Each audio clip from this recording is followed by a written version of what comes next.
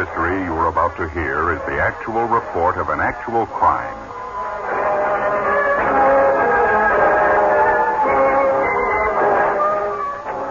I would rather be your husband if these were the last 2 hours of my life, he said.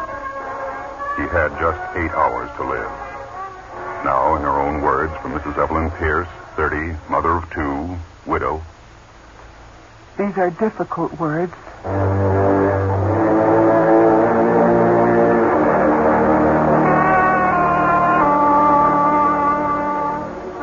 What they say about woman's intuition is true. Not that I ever needed any special gift to realize my marriage to Harry Leiter was headed for the rocks. I knew that as early as June 1950, less than 1 week after our wedding, when he brought me home to the town where he was raised. I watched him drink. On our third day there, he left the house to get a quart of milk and a pack of cigarettes. And he didn't come back for 2 days. All right, maybe that can be overlooked. Some men grow up fast, some don't. I figured it was up to me. So our first responsibility was a girl. I named her Joanne May. I had to. Harry didn't show up at the hospital until the baby was 3 days old. Our next child, the boy Harry said he wanted, was born within a year. I remember when my time came, when the pains came faster and faster, and I sent Harry to get the doctor. He left, but he went to a bar instead. There were times. For 6 years, I tried. In my heart, I knew it had to end. I never dreamed it was going to end in murder. I remember a Christmas. That should have been the tip-off. The children and I were decorating the tree, and the bell rang. The police brought Harry to me with blood on his hands. They'd caught him jacking doe deer up at the lake. They'd caught him skinning carcasses, but he outran the officers, and they had to blast the tires off our car with .30-30s to stop him. It was Christmas. The conservation men didn't lock him up. They brought him home with his heart dripping hate and his clothes dripping blood. This was the man I'd married. That day, the Christ Day, he had come to me with blood on his hands. I should have known it was only a matter of time before he walked out of my life with blood on his soul.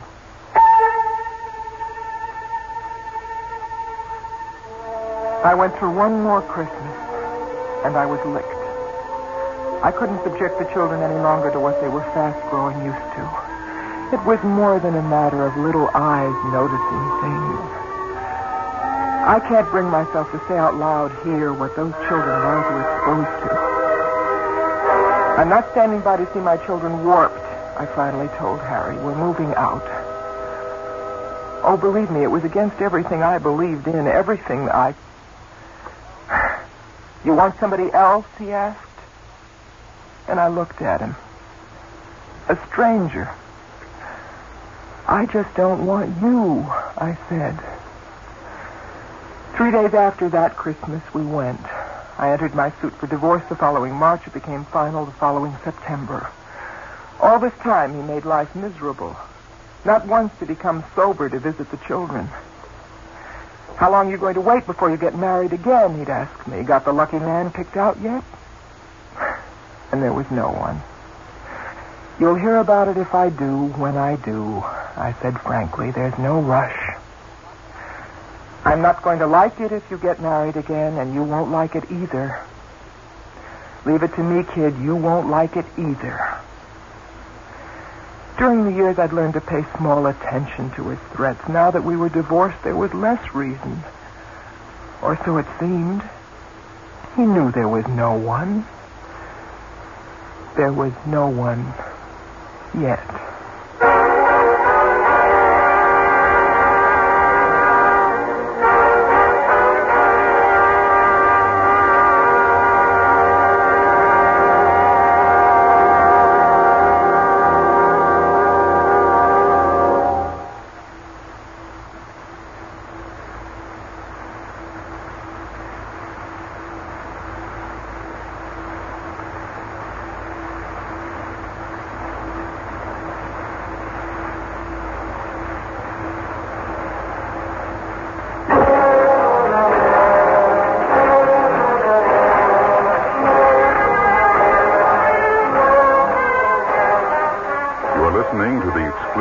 unedited statement of Mrs. Evelyn Pierce, age 30, widow, mother of 2.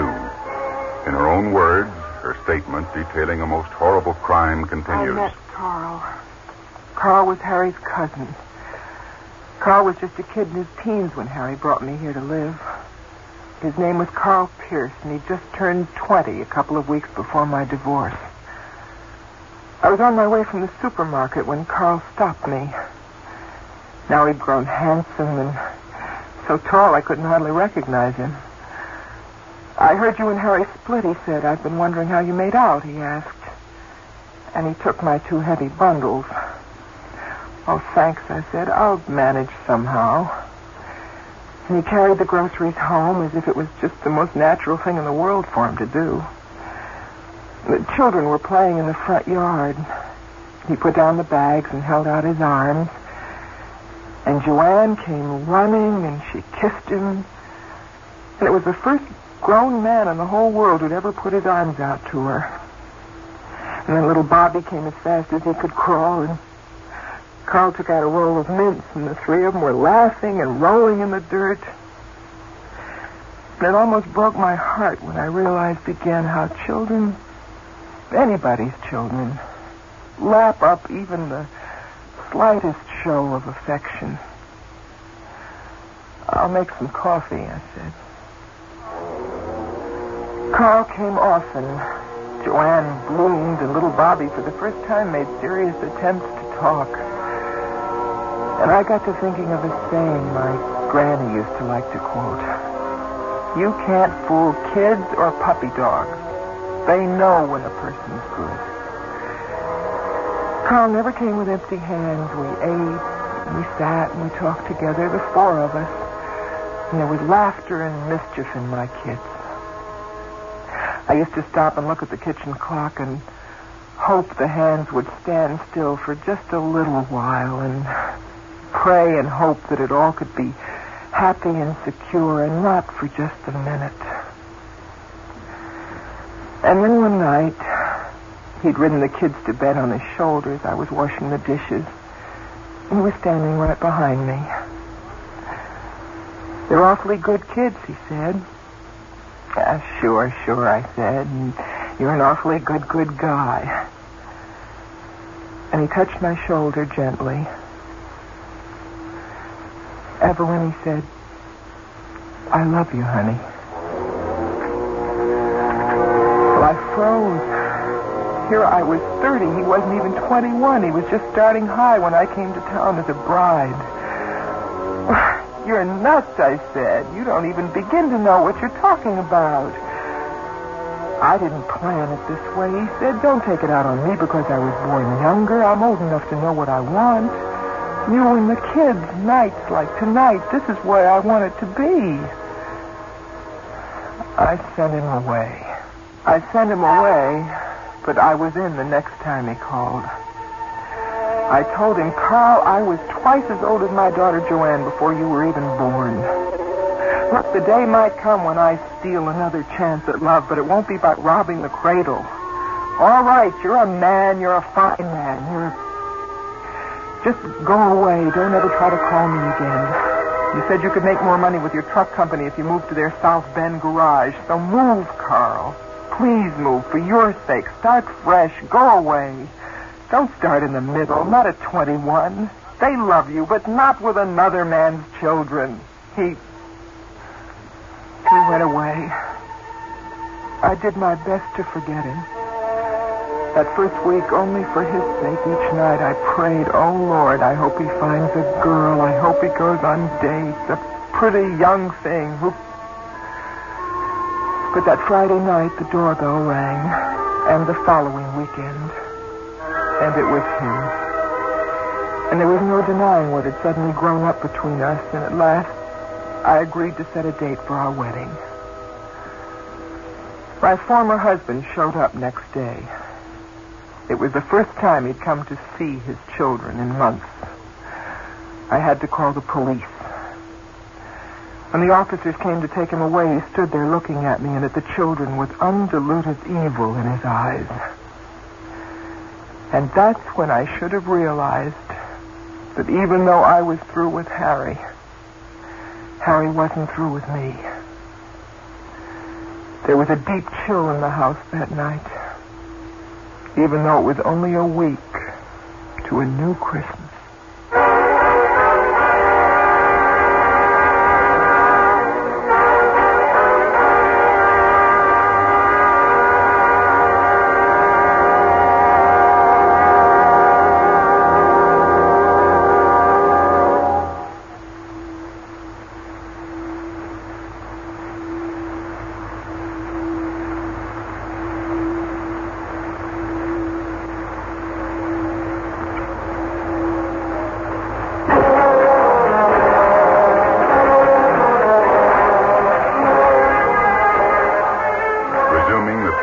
Actuality statement of Mrs. Evelyn Pierce concerning this most horrible murder.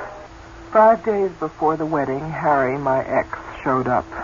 Dirty, reeking, bloodshot. Folks say you're getting married, he said. To whom? To your cousin Carl Pierce, I said. And that's what you want, he said. That's what I want, I said. He staggered down the walk. He was back 2 days later, sober, looking neat. Where's the wedding going to be, he asked. The parsonage, I said. I told him the hour. And you're sure that's what you want, he said. I'm sure, I said. And I watched his face. But there was no sign, no hint of a threat. And that's when I should have been worried the most. His face was just too calm. There was a lot to do in the days that remained, and then came the beautiful words, "Dearly beloved, we are gathered here." And big, beautiful, wonderful Carl, my very own, holding me tight and whispering against my hair there in the church. Darling, this is what I want. I would rather be your husband if these were the last 2 hours of my life than live 100 years without you. Cold shivers run down my back when I remember that those were his very words. He was willing to bargain with death for 2 hours, 2 short hours.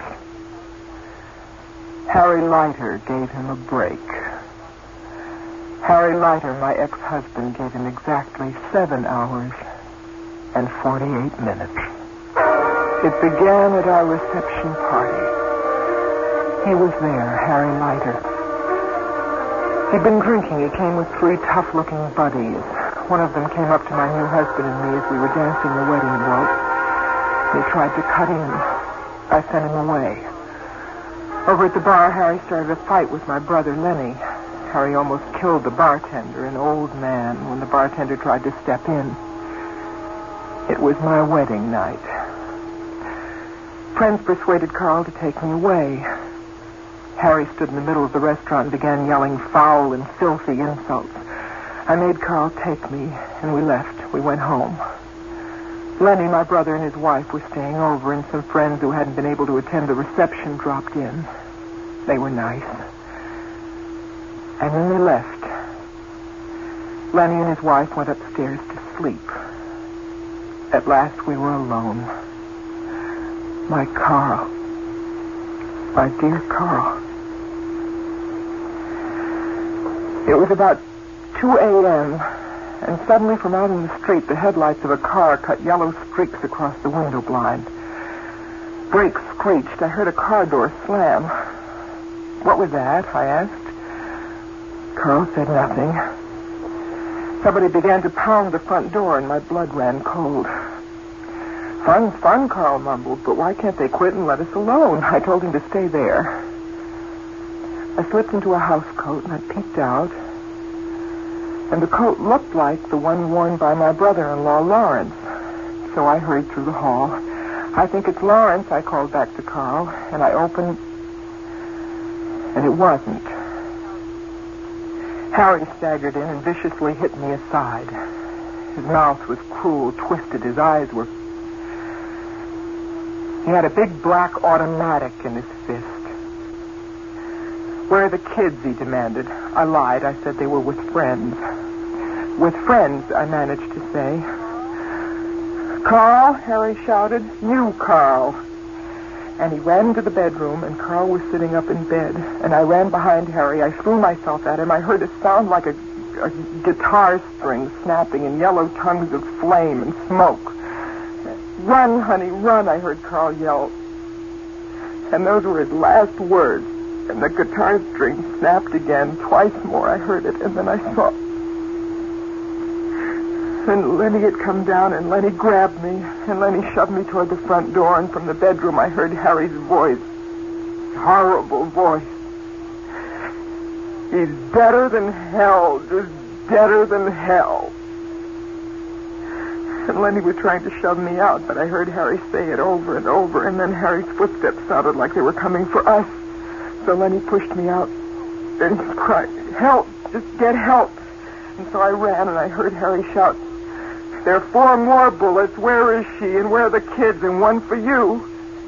And I ran, and I banged on neighbors' doors, and finally one did let me in, and I called for help, and then the police, they came, and they told me to be calm, to try to be calm, that my car was lying dead in the morgue. The sergeant who told me cried. He put his arms around me, but I couldn't cry anymore.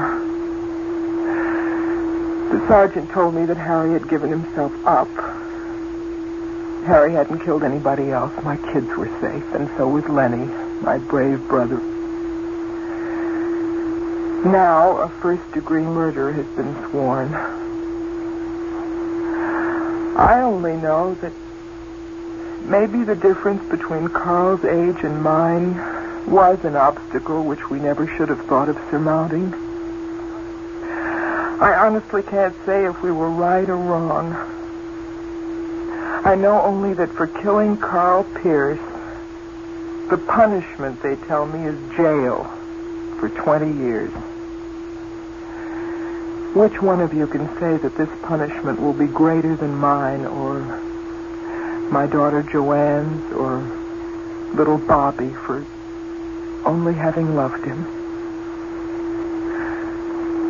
I only know I was widowed on the night I became a bride.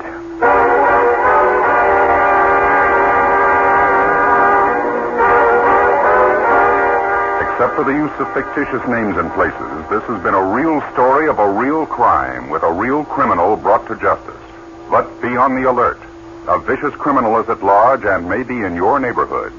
As editor of True Detective magazine, I offer $1,000 reward for information leading to the capture of Frederick J. Tenuto, 1 month from the date of this broadcast and as a result of listening to this broadcast. But first,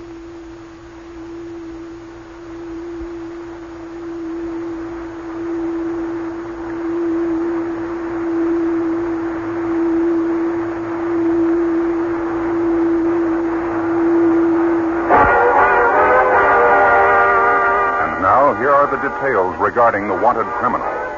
Frederick J. Tenuto, killer, prison escapee, robber, burglar, and one of the FBI's 10 most wanted criminals, has reportedly boasted that he will not be taken alive. Frederick J. Tenuto is 42 years of age, 5 feet 5 inches in height, and weighs about 143 pounds.